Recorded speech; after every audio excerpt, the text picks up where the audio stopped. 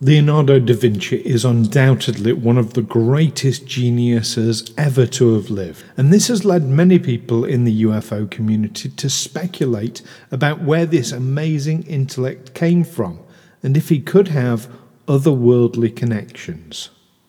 Some people even claim to have found messages and clues from Da Vinci, pointing to an extraterrestrial involvement hidden in his work, including one of his greatest achievements, the Mona Lisa portrait. Join myself and Neil here on Aliens Explored as we discuss this controversial mystery that could be worthy of a Dan Brown novel in itself. And today's episode is sponsored by our Patreons, and in particular our Explorer of the Week, Toby Foams. Now, Toby has wonderfully supported us for a long time now, and we very, very much appreciate it. So thank you, Tony, and thank you to all our Patreon patrons. Now, if you too want to help support us in making this and future episodes, then go over to patreon.com/aliens explored and pick a tier that suits you. We've got all sorts of wonderful rewards and awards available for people at different levels. So you too could be Explorer of the Week, just like Toby.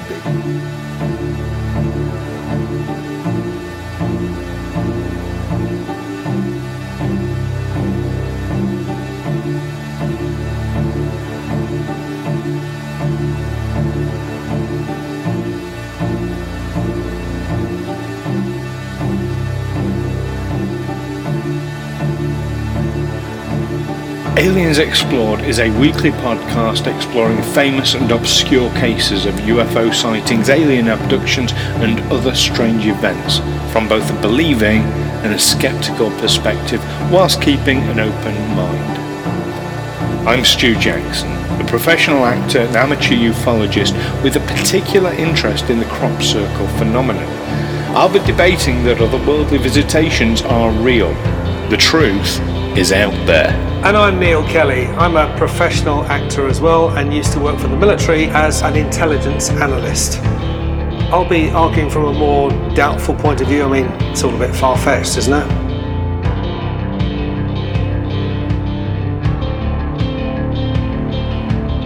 Hello listeners, and welcome back to Aliens Explored, your weekly podcast looking at the mysterious skies, the mysterious bottoms of the oceans, the mysterious smoke-filled back rooms where all sorts of plots are hatched, and of course occasionally delving back into the ancient past. I'm one of your hosts. My name is Neil Kelly. And I'm your other host, Stu Jackson. How you doing, Neil? I'm doing great. How are you? I'm good, thank you. Yes.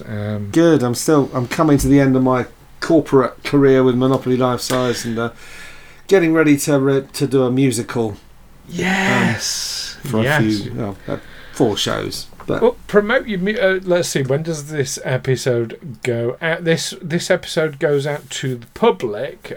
Some of our Patreons get it a week early, of course, but publicly 23rd of June. 23rd of June. Okay, that's the day I finished at Monopoly Life Size. Okay, then, so promote your musical then. Tell people what they want to see. I'm appearing in a musical at the Cockpit Theatre on the 8th and 9th of July. It's called A Soldier's Woman, and it promises to be a thoroughly entertaining show. You can just Google A Soldier's Woman and it'll bring up the Cockpit Theatre website, which is a bit of a pig to navigate and difficult to buy things on, but if you persevere, you'll be able to come and see me performing in a musical. So, just to be clear for our listeners, that's the Cockpit Theatre in London. Yes, England. 4th Street, London, England. Yes.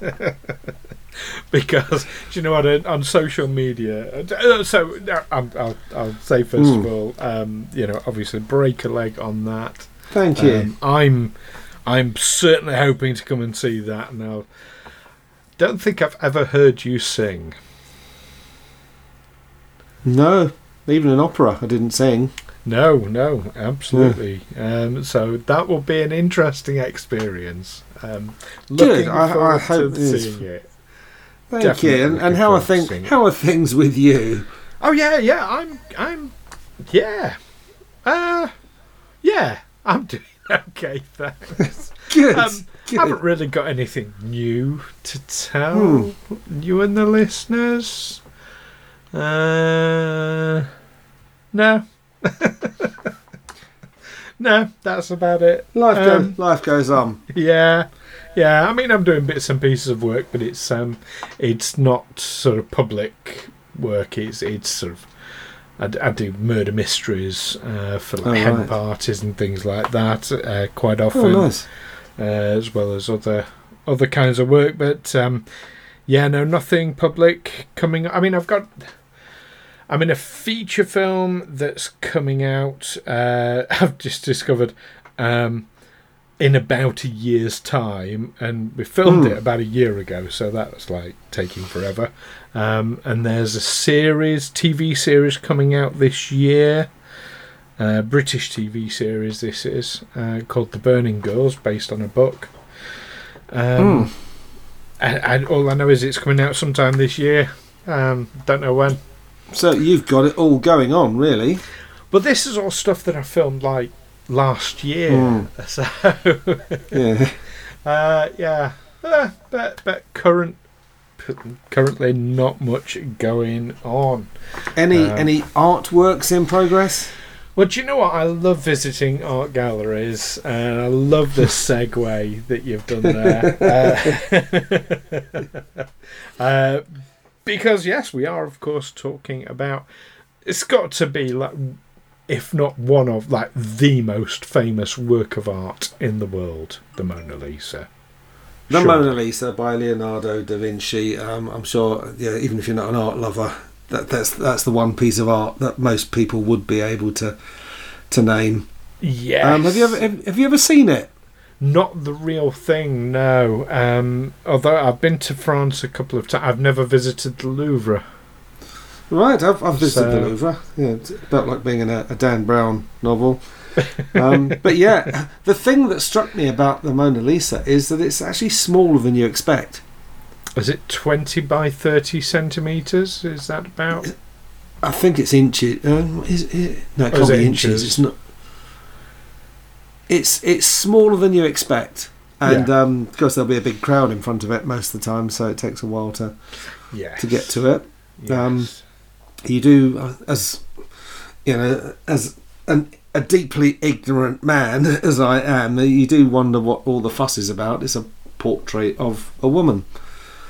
It was a merchant's wife, wasn't it? He painted it on commission, but then couldn't bear to part with the painting, apparently. Yes, there is an interesting history. So as a work of... Now, I'm not an art expert by any stretch of the imagination, but I do like works of art, and there is some interesting elements, aside from the one that we're going to talk about here today, to this particular piece.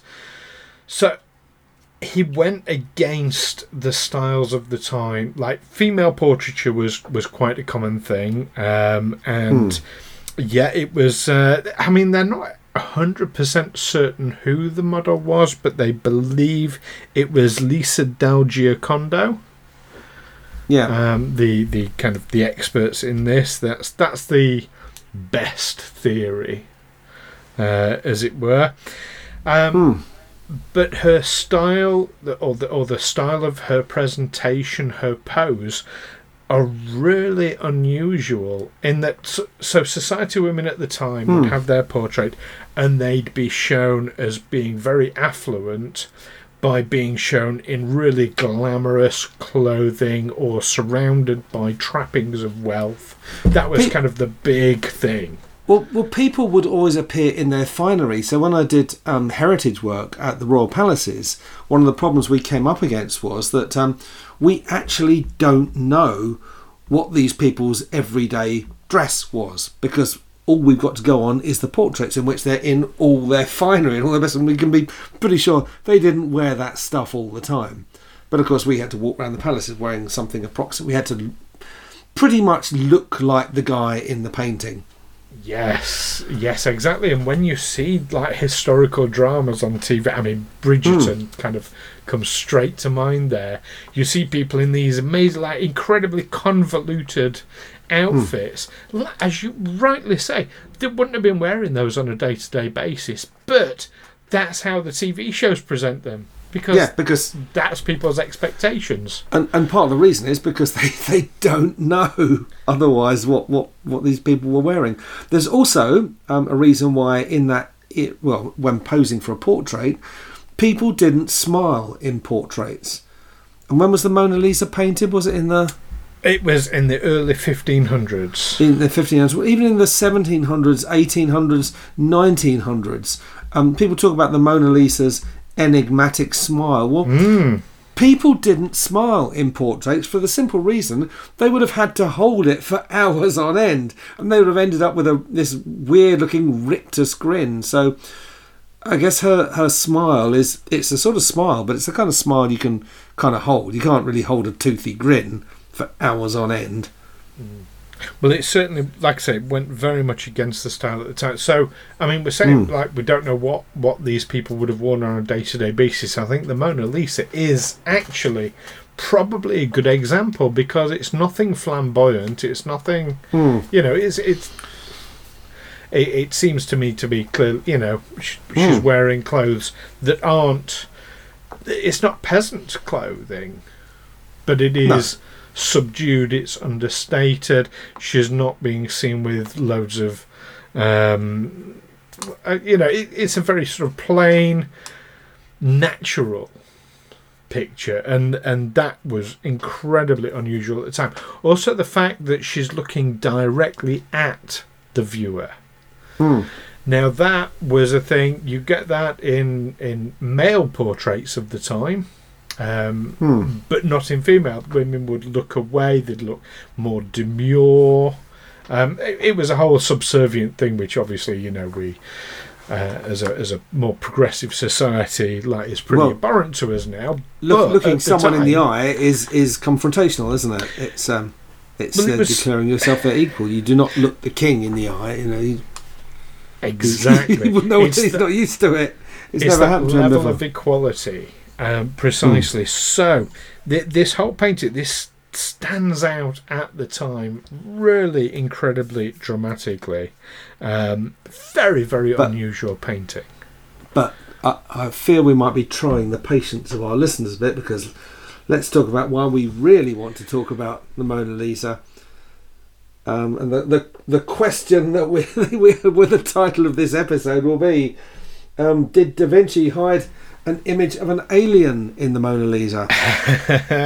Well, do you know what I mean? I think it's important to establish how unique and different this painting is for its time. I mean, you say about like people holding their faces and like holding expressions for a long period of time. Do you know how long it took him to paint the Mona Lisa? No. 16 years.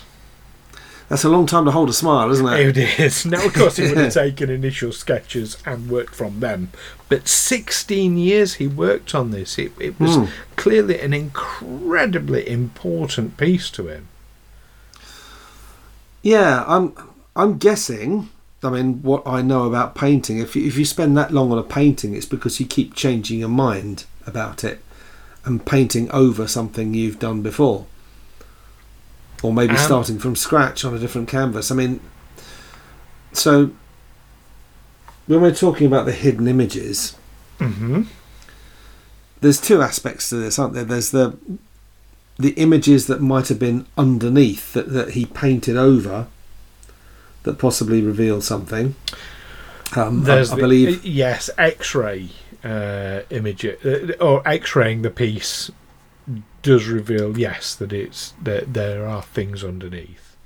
Well, when they digitized it, didn't they? And they found something what they call a Spolvero underdrawing. Spolvero was a style at the time. It was used mainly in backgrounds. So basically, what the artist would do is they would paint in the background and then paint over it, but only lightly, to give the slight hint of the background, as if from a distance and out of focus, to give the oh God, I really do sound like an art, like I'm on an art show now. But it would give the illusion, the impression of a further background at a distance, because it's really difficult. You know, if you draw a house on a piece of paper, you've drawn that house and it stands out. But to give the impression that it's way off in the distance, other than drawing it small, but it's still kind of it's sharp. So it's a way they would do that. They would create it small, but then they would like dapple over it. So that's Spolvero. That's a particular technique, art technique. Okay. So I thought perhaps that's what they thought, that underneath they were seeing something that might be a bit strange, a bit alien. But I think what we're really talking about is Da Vinci's interest in the use of mirrors. He was very keen on mirror writing, wasn't he? He would produce this writing backwards. And if you hold a mirror, if you put a mirror, say, in the centre of the painting, so you've got you're not actually looking at the image, you're looking at half the image and its mirror image, and then gradually move the mirror across so that it compresses it. A bit like one of those, do you ever read Mad magazine? One of those Al Jaffee fold-ins where you'd fold in the back page and create a different picture. You get some of that, and you get something that looks like what we would identify as, in fact, various kinds of E.T., not just in the Mona Lisa, but in other paintings of his as well. There are, and the positioning of this is quite important. So you're absolutely right about the mirror aspect and his reverse writing, which he's famous for. But reflected imagery is a thing that Da Vinci was particularly fascinated by. He's also, and this sounds like I'm going off on a tangent, but I'm really not, but he also had an absolute fascination and obsession with hands, the human hand. So, I mean, there are many, many examples of, you know, him showing dissections of hands and things like that, but he also used hands really critically in his portraiture to draw attention, to draw the viewer's attention. So you're absolutely right. If you were to place a mirror basically up alongside where the Mona Lisa's hand is, and where her hand is almost pointing, the way she's positioned, and it's a really dramatic pose in that sense. Then yes, you get basically the image of looks like a grey alien. Wearing a helmet. Yeah. But is that because our images of aliens are actually basically a human face that's been kind of squeezed into that sort of egg shape? This is not in the Mona Lisa's face. It's not utilising the Mona Lisa's face itself. It's more kind of folds in her clothing and the play of shadow. So there's that. But you also picked up on something else really quite interesting, is that it's not just the Mona Lisa. So his other works, it's there if you do it in the Last Supper. You get the same effect there. And the Virgin of the Rocks. Another. This, I suppose, this painting is much less famous in the public, but it's again another painting. You've again got this really dramatic hand gesture, and if you put the mirror just at the right point there, you get, and it's much clearer with the Virgin of the Rocks. Absolutely, it's a grey alien with those large oval almond-shaped eyes and the sort of inverted pear-shaped head. Absolutely, it's quite a clear image if you do put that mirror there, as you rightly say. Yeah, but I guess what you have to wonder is, was it really deliberate, or is that just a... I mean, it is a coincidence that it seems to be a recurring theme amongst his paintings. One of the things, I mean, talking about mirrors, one of the things that supposedly defines beauty in our Western culture is symmetry of your face.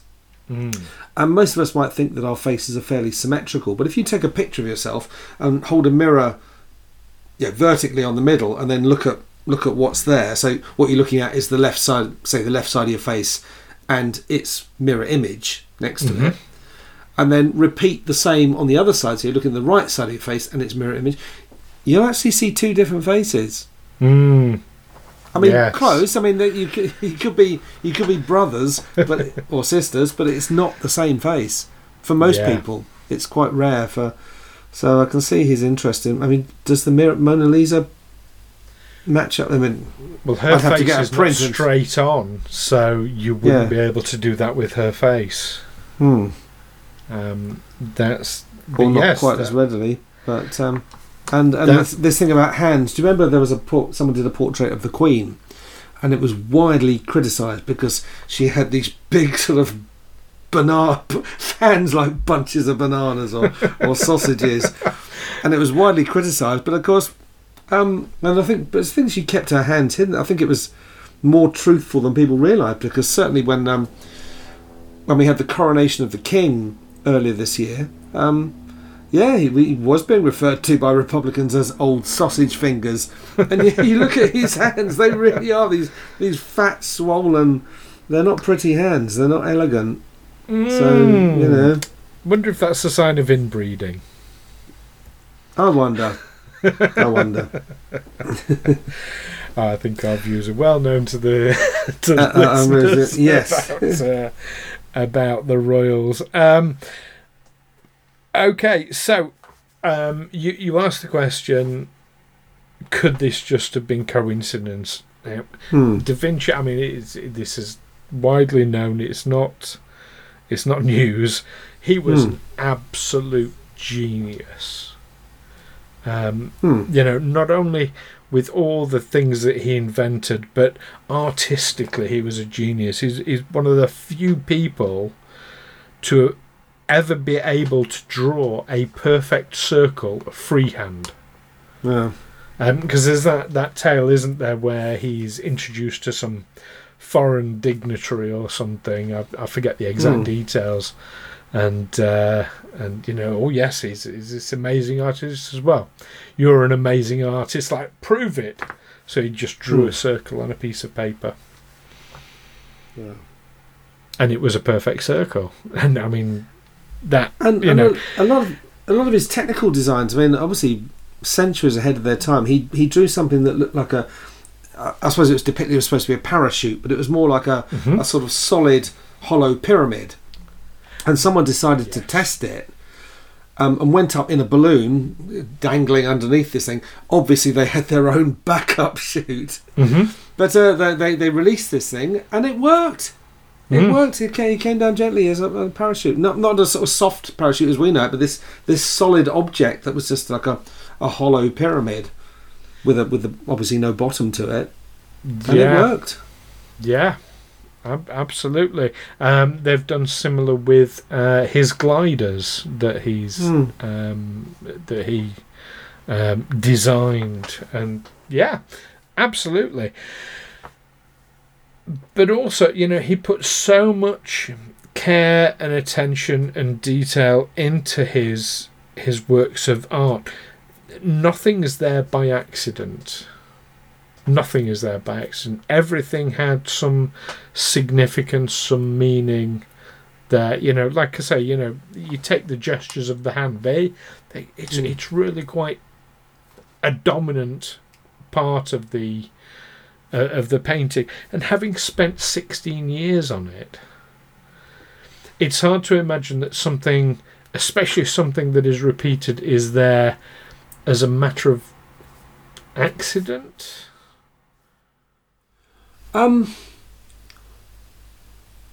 No, but when you think, we have ways of looking at paintings now that that even someone like Da Vinci wouldn't have thought of, that ways of looking not just at what's on the surface but what's painted all underneath it and seeing all sorts of images that come out. He wouldn't have been able to, if he'd painted over things, he wouldn't have been able to see how what he's painted over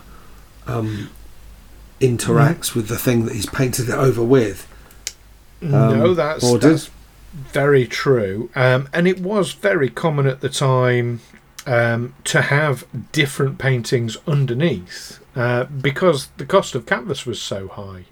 If someone did needed a painting for a commission, they would actually, rather than use a fresh piece of canvas, they'd just they'd basically whitewash the canvas and then start again. So it really is very common with older works of art from that period to find other pictures underneath. But that's not the case with the Mona Lisa. He did start with a fresh piece of canvas, and it was it's not that he started it, made mistakes, whitewashed it over, started again. That didn't happen. He's just spent so long on the absolute detail. The only one that I know of that took, I'm sure there are plenty that took longer, but it puts me in mind of the Fairy Fella's Master Stroke by Hieronymus Bosch. Are you familiar with that one? I'm familiar with Bosch and his hellish kind of depictions, but he only did the one piece. No, he did loads, didn't he? He did thinking about the right? The Haywain and not the Haywain, but all sorts of fish with legs and birds with gills and all sorts of. Sorry, I'm giving you the wrong artist. The wrong artist. It was by Richard Dadd. Okay, he did that one painting. He did the one painting. It took him. It actually took him 9 years. So it actually didn't take him as long, but incredibly detailed. The Fairy Fella's Master Stroke. He wrote it whilst in an insane asylum.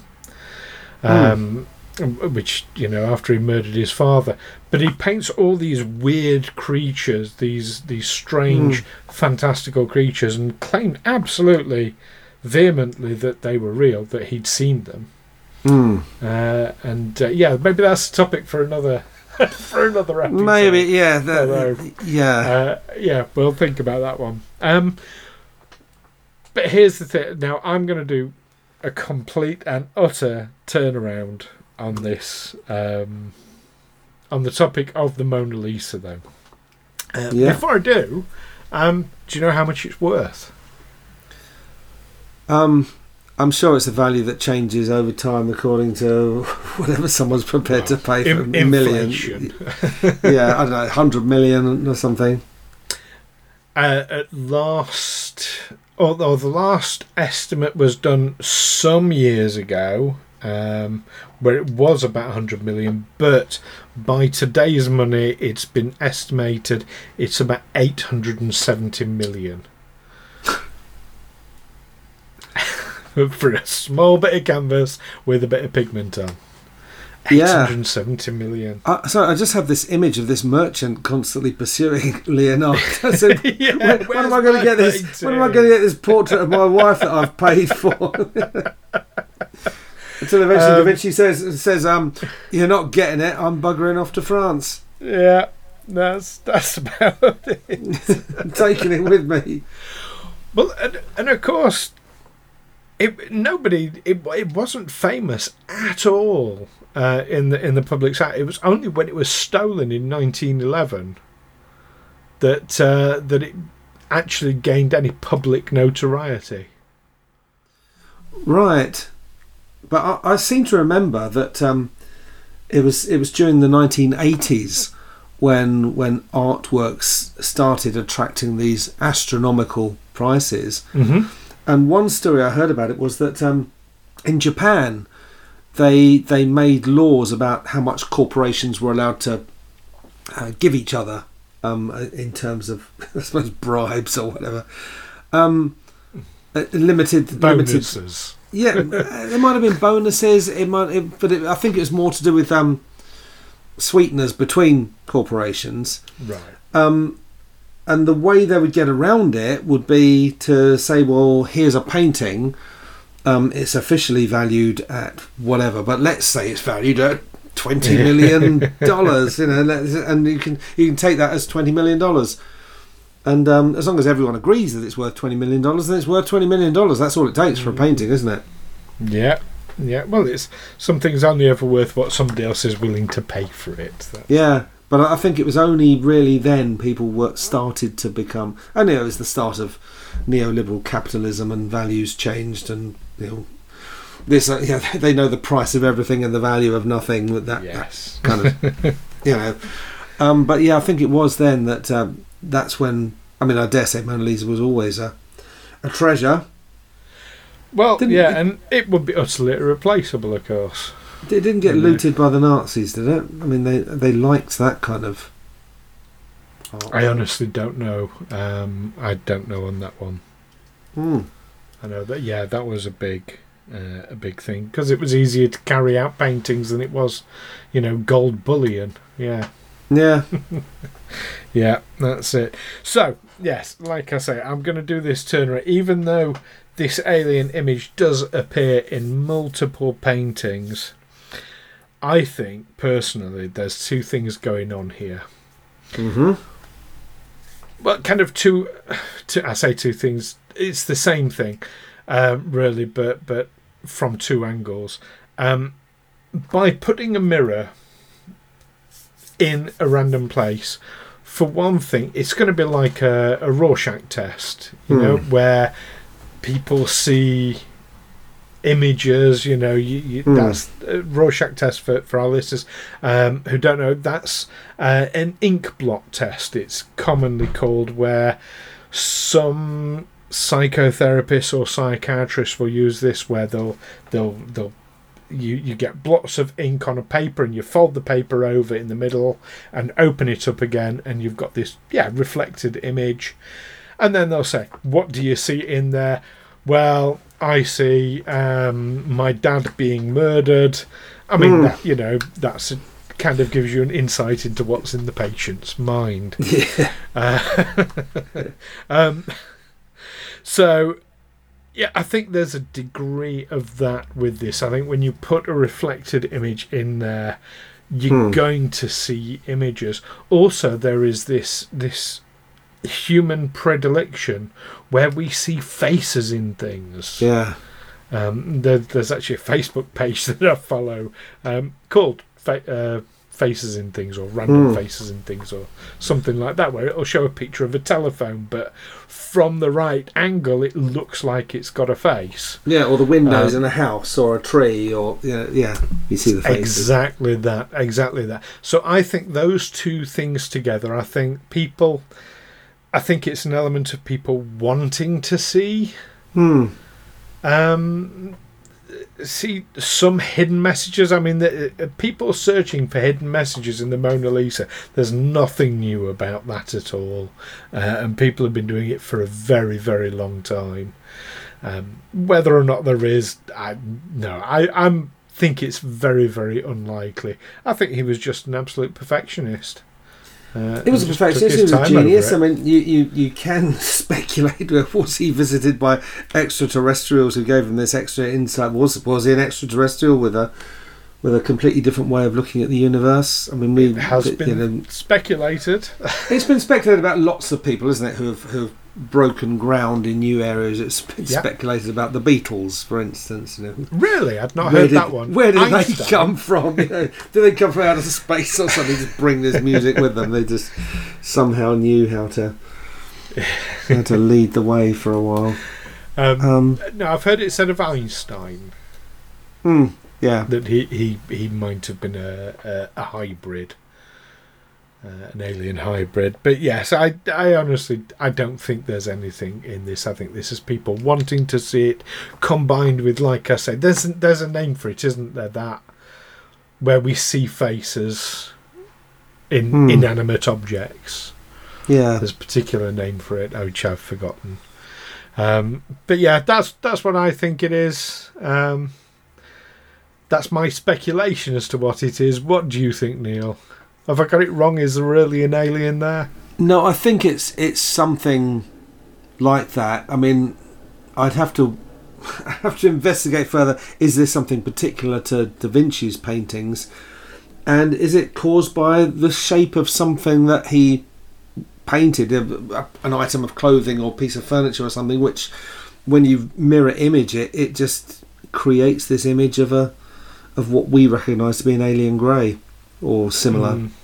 But yeah, I think it's more likely accident. It's hard to say. Very hard to say. Well, the other paintings that we mentioned, the Last Supper and the Virgin of the Rocks, it's actually the faces of the protagonists in those paintings, and the way that the mirror sort of bisects them, combined with the fact that their head is on an angle, means you get this alien grey effect with their head. Okay, so it widens at the top because it's further away from the mirror, and narrows at the bottom. Exactly. So yeah. So the mirror's not going straight down the middle of their face. It's their face is leaning off to one side. Exactly. It's going straight down the middle of the paper, but yes, not the actual face itself. Yeah. So I think if you were to do that with anybody's picture, you'll get that effect. Yeah. There is an interesting video where this is demonstrated. You can see the images of extraterrestrials being revealed in the Mona Lisa on the History Channel, and that segment, there's about a 4 or 5 minute segment that's available to watch on YouTube, and you can see for yourself where those images come from. Right. Oh, interesting. One to look for.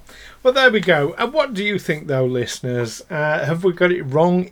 Are the aliens really hidden in plain sight, or hidden in layers of clothing in the Mona Lisa and other paintings? Or do you agree with us? Do you think it's all a bit of fun speculation, but not really to be taken too seriously? You can let us know via the usual means. You can email us aliensexplored@gmail.com. You can find us on Facebook and Twitter by searching Aliens Explored, or you can visit our Discord channel if you are one of our Patreon members. Oh, we're on YouTube as well, don't forget. I'm going to wish you good luck with your... Actually, no, I'm not going to wish you good luck. I'm going to wish you to break a leg. Thank you. With your musical. And do you know what? We'll put a link in the description below as to so people can buy tickets for it. And listeners, if you are going to see it, let us know. And let us know what you think about it afterwards. Amazing. Maybe email me. Yeah, then you can tell me about it.